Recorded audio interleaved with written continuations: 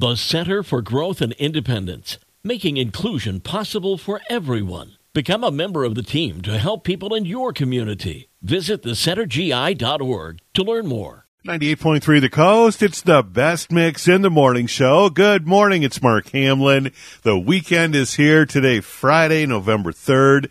And pretty nice weekend, really. Today's high to be 53, 55 tomorrow, and 58 on Sunday. Partly cloudy skies all across southwest Michigan, 43 degrees this morning.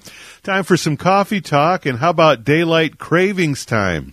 Sunday ends daylight savings time for us, and the start of shorter days and longer nights. With that comes an increase in nighttime snacking. According to a survey, 79% of respondents say they do more nighttime snacking when it gets darker earlier.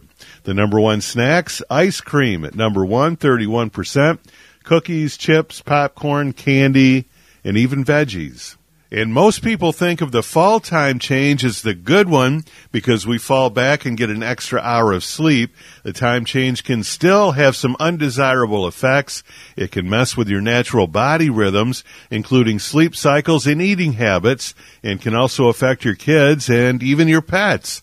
The American Academy of Sleep Medicine has some helpful tips to help you transition into the new standard time. Tonight and tomorrow night, go to bed 15 to 20 minutes later than you normally would. Turn the clocks back before you go to bed Saturday night. Think we'll all do that. Wake up at your regular time on Sunday. Don't pay attention to the clock.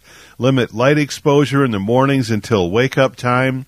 And for your young children, wake them up 10 minutes later in the mornings leading up to the time change. And Toronto is going to the dogs in the nicest way possible. The folks in Canada's largest city are helping needy animal owners in this time of economic issue with a food bank devoted just for dogs and cats. Toronto Humane Society says they've seen a huge bump in usage this year. Anyone can come in and walk out with free food for their cats and dogs, even some toys. A rep for the organization says by this point last year, we'd provided approximately 57,000 pounds of pet food. So far this year, we've provided 112,000 pounds.